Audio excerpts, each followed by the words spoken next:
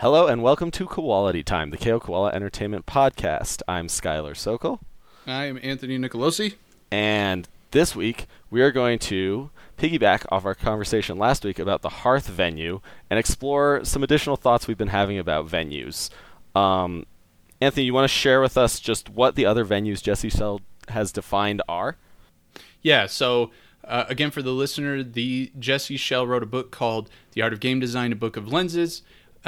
We talked about it a little bit in our previous podcast, so check that out for a little more highlight of this. But what I'm about to list are the venues that Jesse quantifies as the places we play games.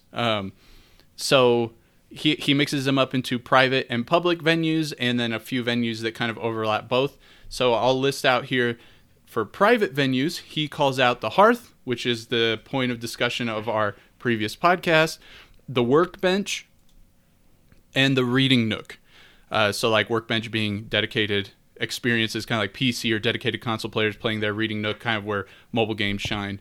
Public venues, then, he calls out the theater, the arena, and the museum. Okay. I'll leave it at that. And for the half private, half public venues, he calls out the gaming table, which kind of has a little overlap with our Hearth discussion, the playground, and last, and maybe most interestingly to this topic, he calls out the venue called Anywhere. All right. And that kind of touches, I think, right on what we want to talk about. Yeah. I mean, I guess so. Yeah. If he already defined Anywhere, then I guess we can't really come up with a new venue. But we can zoom in a little bit on that one and make it a little more specific, at least. So, I think what Jesse Schell may have not been so aware of or able to consider at the time he conceived of these is just how much the technologies of both virtual reality and augmented reality would move forward, and how those would really affect some of the ways we can game. Right. Yeah, I mean, I agree with you that I think the Anywhere venue is an attempt to capture that, right? But yes, I agree. Yeah, so I don't know. There's a few different AR and VR experiences that already exist. Some things when you used to go to the arcade and they'd have that big box that you'd just go in and it was sort of a spaceship and it would move around and you would be on a roller coaster or whatever. Right. I don't know if that's necessarily a game because you're not really interacting with it, but there are ones of those that have been implemented where you do interact. What kind of venue do you think those fall under? Do those fall under an existing venue or do those already require a new one? I feel like that kind of an experience is more of a public venue sort of thing, right?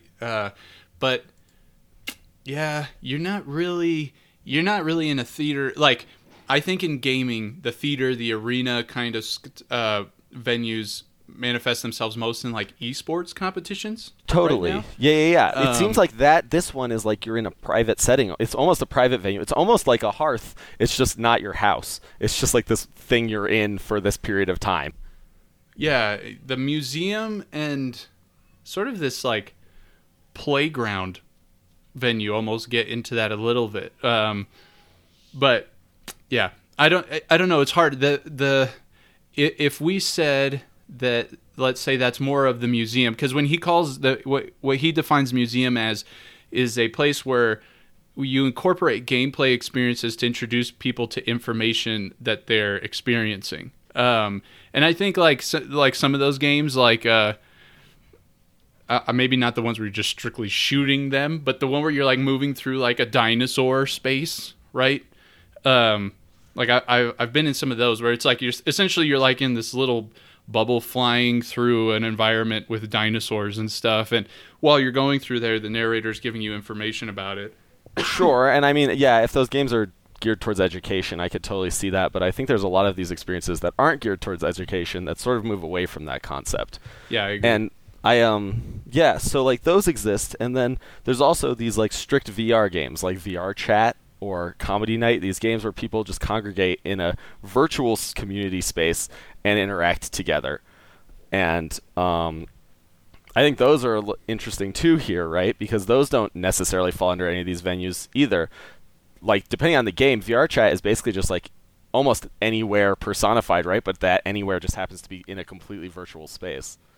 Yeah, I think that's the interesting part that we want to discuss here, right? Like, as we're already, just as you calling out those experiences shows, this technology is enabling this like blend of places that we can play these games. I also calls to my mind. I also bring up this experience that a company called The Void is working on. I mean, it's not like a singular experience, but the company The Void works with partners to create this like virtual reality experience for certain intellectual properties, but they do it in a unique way where you have a physical space that you move through in tandem with the virtual reality experience.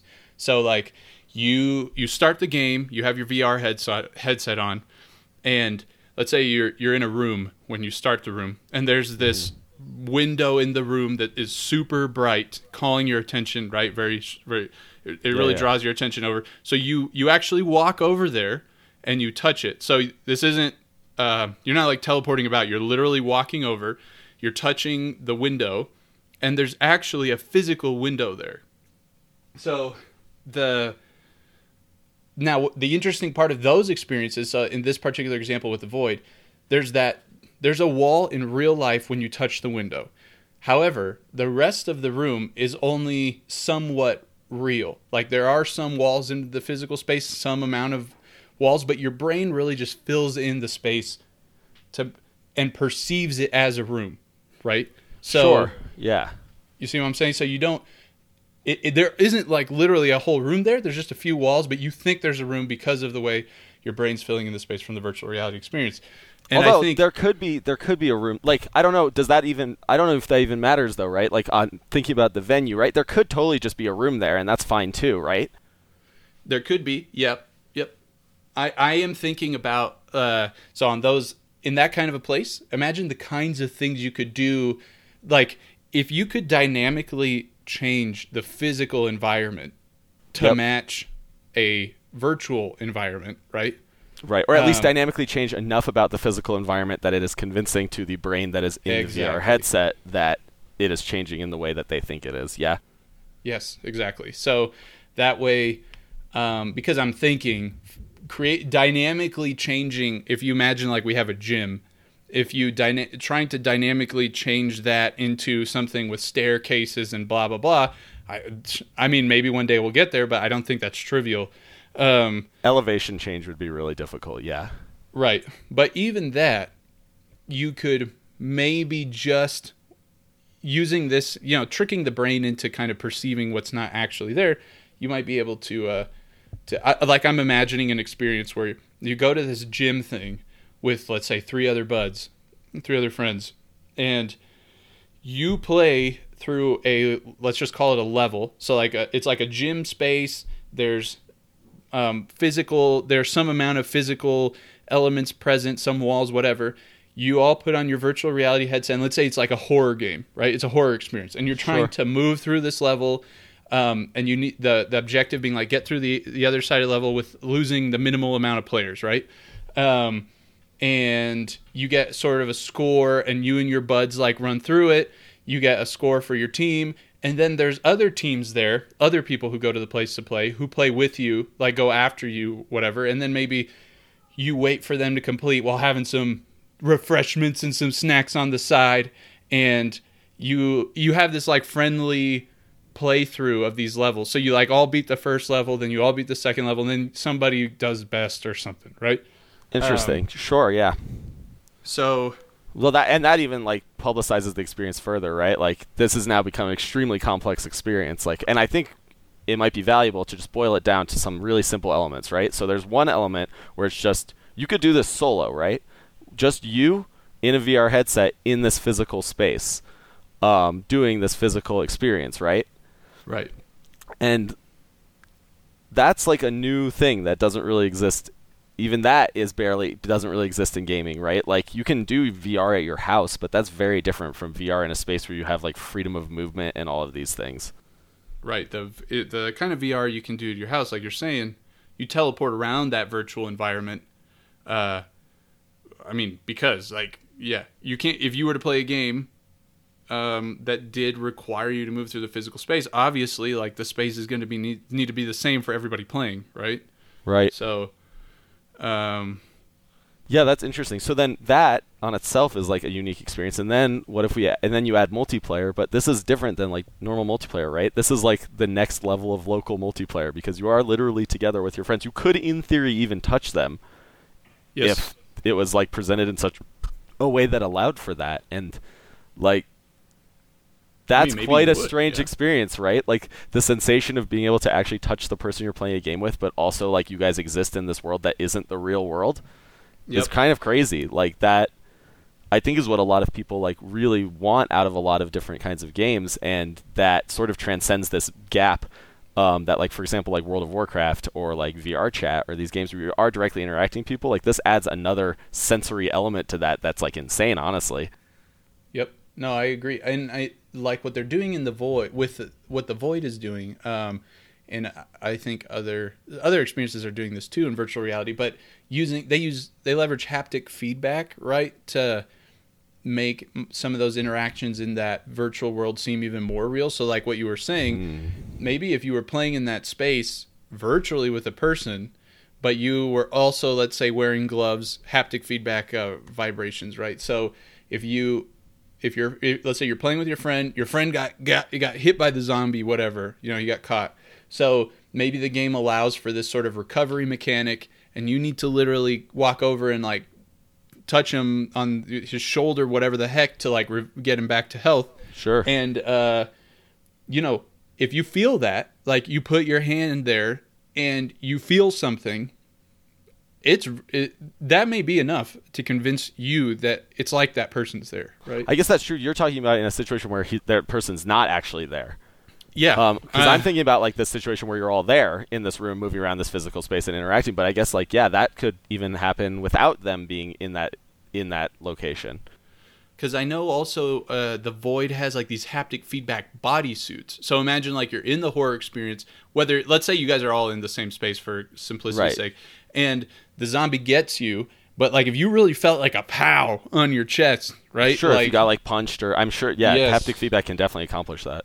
You could, it really takes the experience to another level, I think. Right. And see, like, that's what's interesting, right? This sort of experience seems to be combining like all of these existing like sort of outside of just traditional gaming spaces into like one huge thing, right? Like these times where you could like go play games in a physical space with people, but also where you can be in like a virtual world, but also like where you actually get like feelings of stuff, like there's stuff at amusement parks where you get like air blown on you or like water sprayed on you when you do stuff, and this is sort of the extreme extrapolation of that to the point where you're essentially being convinced you're in a completely different world. Yep. No, and okay, so now that we've been talking about the public venues a little bit, like imagine on a more private setting, like the Reading Nook, right? Mm-hmm. So the Reading Nook's kind of maybe the most opposite of this other kind of gym, whatever experience. I think there will be a reality where how this is enabled, right? Like if it's because like AR glasses are commonplace and they're really accessible. I don't know exactly the implementation that will happen, but you could be just chilling on your couch or in your bed or whatever, and you can open up a virtual pet. It's like a virtual pet game. So you open the game, and all of a sudden your little creatures spawn in front of you, right? Like, and you kind of like see how they're doing. You can like feed them. You can, take care of them. They kind of jump around and move around your space because dynamically it perceives. So this already exists for sure. Yeah, but tell us about how do we extend? Oh, okay. I mean, like. I guess I'm sort of stuck on this concept of like the actual like convincing the brain that the physical space is dynamically changing. Like you don't need that for like this experience you're describing. I mean, you could potentially wear haptic feedback gloves so you could like feel touching this animal, and that's even an extension of what like already exists. But like, I mean, a pure virtual like AR or VR experience where there's like something jumping around, like you can definitely do that. Like even Snapchat basically does that nowadays, right? Right. But yep. How do you like? I'm just thinking about like extending that experience with like haptic feedback or trying to make that experience feel more real, because that I think is the real like innovation that this new sort of concept is is providing. That's like something that you can't really get from games nowadays. Sure. Yeah, I think what I'm envisioning is basically just something where the current implementation is taken much farther, specifically with in regards to the limitations of your interface into that world. Like right now, we're sort of like some of the examples you called out is bound through like the phone, right? Mm-hmm.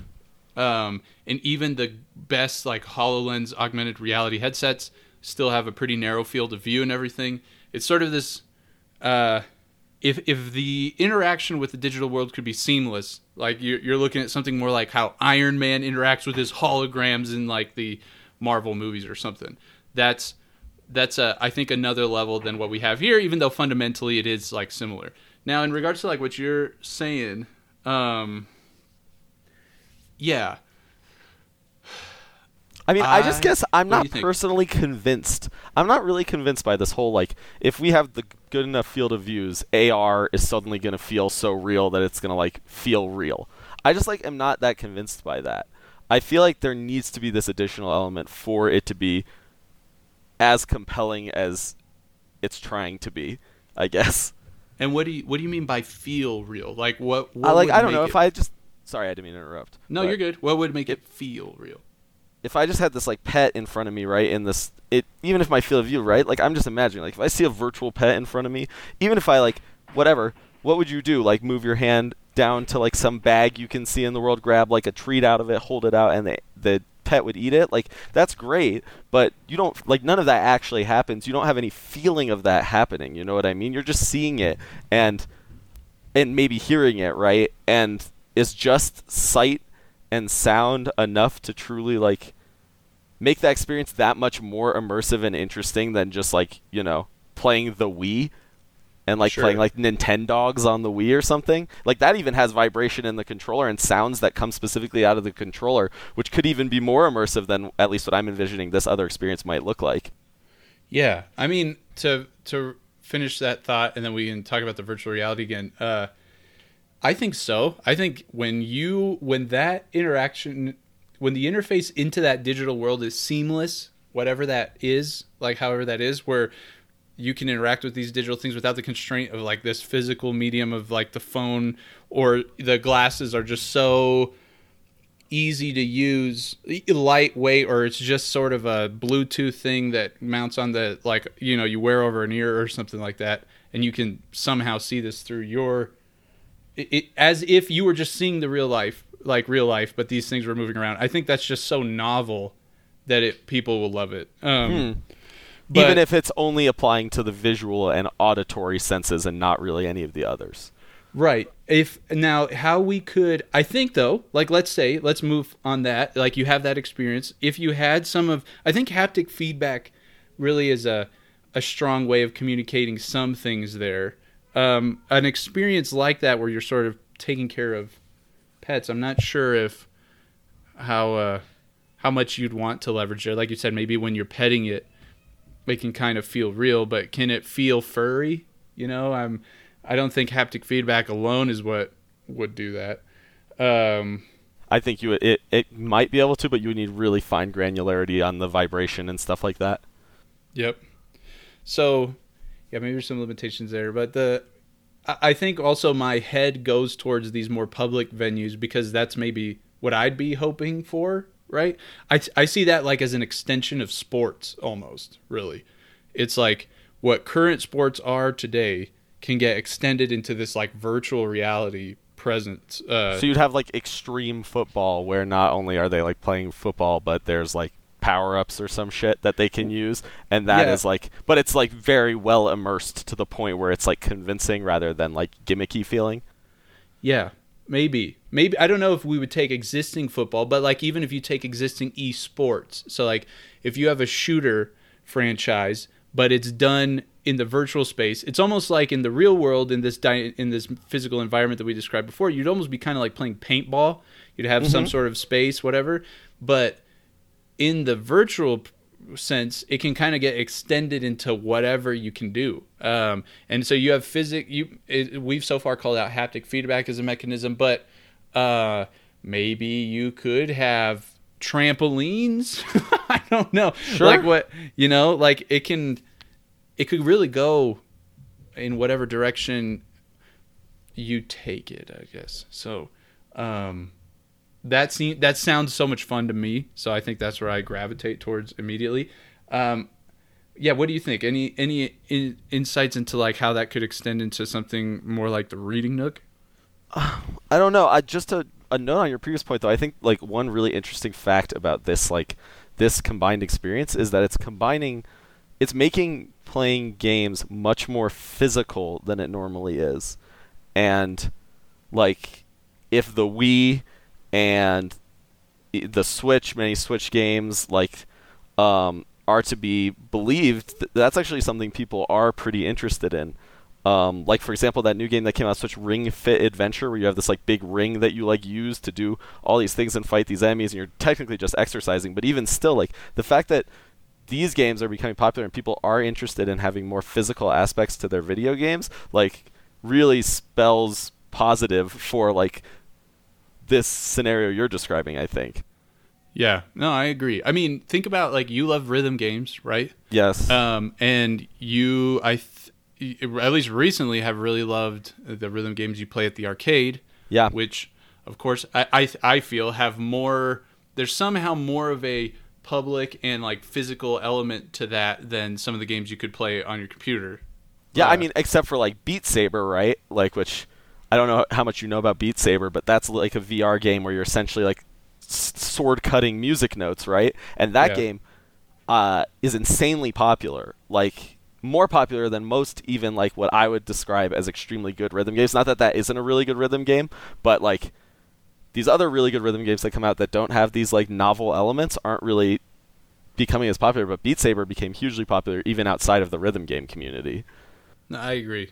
I think there's definitely a few reasons to that, like why Beat Saber was so cool. Maybe we can talk about it on another podcast, but I agree with you.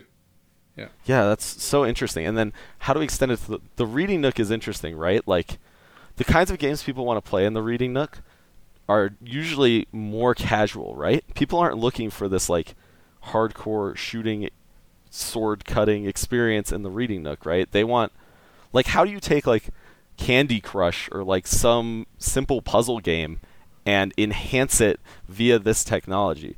I mean, one thing could be just it happening in the real world. I remember a HoloLens demo where it like made something appear on the table and then you could interact with that thing on the table, even though the thing doesn't exist. Like, that's really cool and really cool from an AR perspective. And I feel like even like haptic feedback that's like minimal could further immerse that experience. I mean, that's why vibration in controllers is still a thing. Even though it's so simple and so like disconnected from what's actually happening, it's really effective.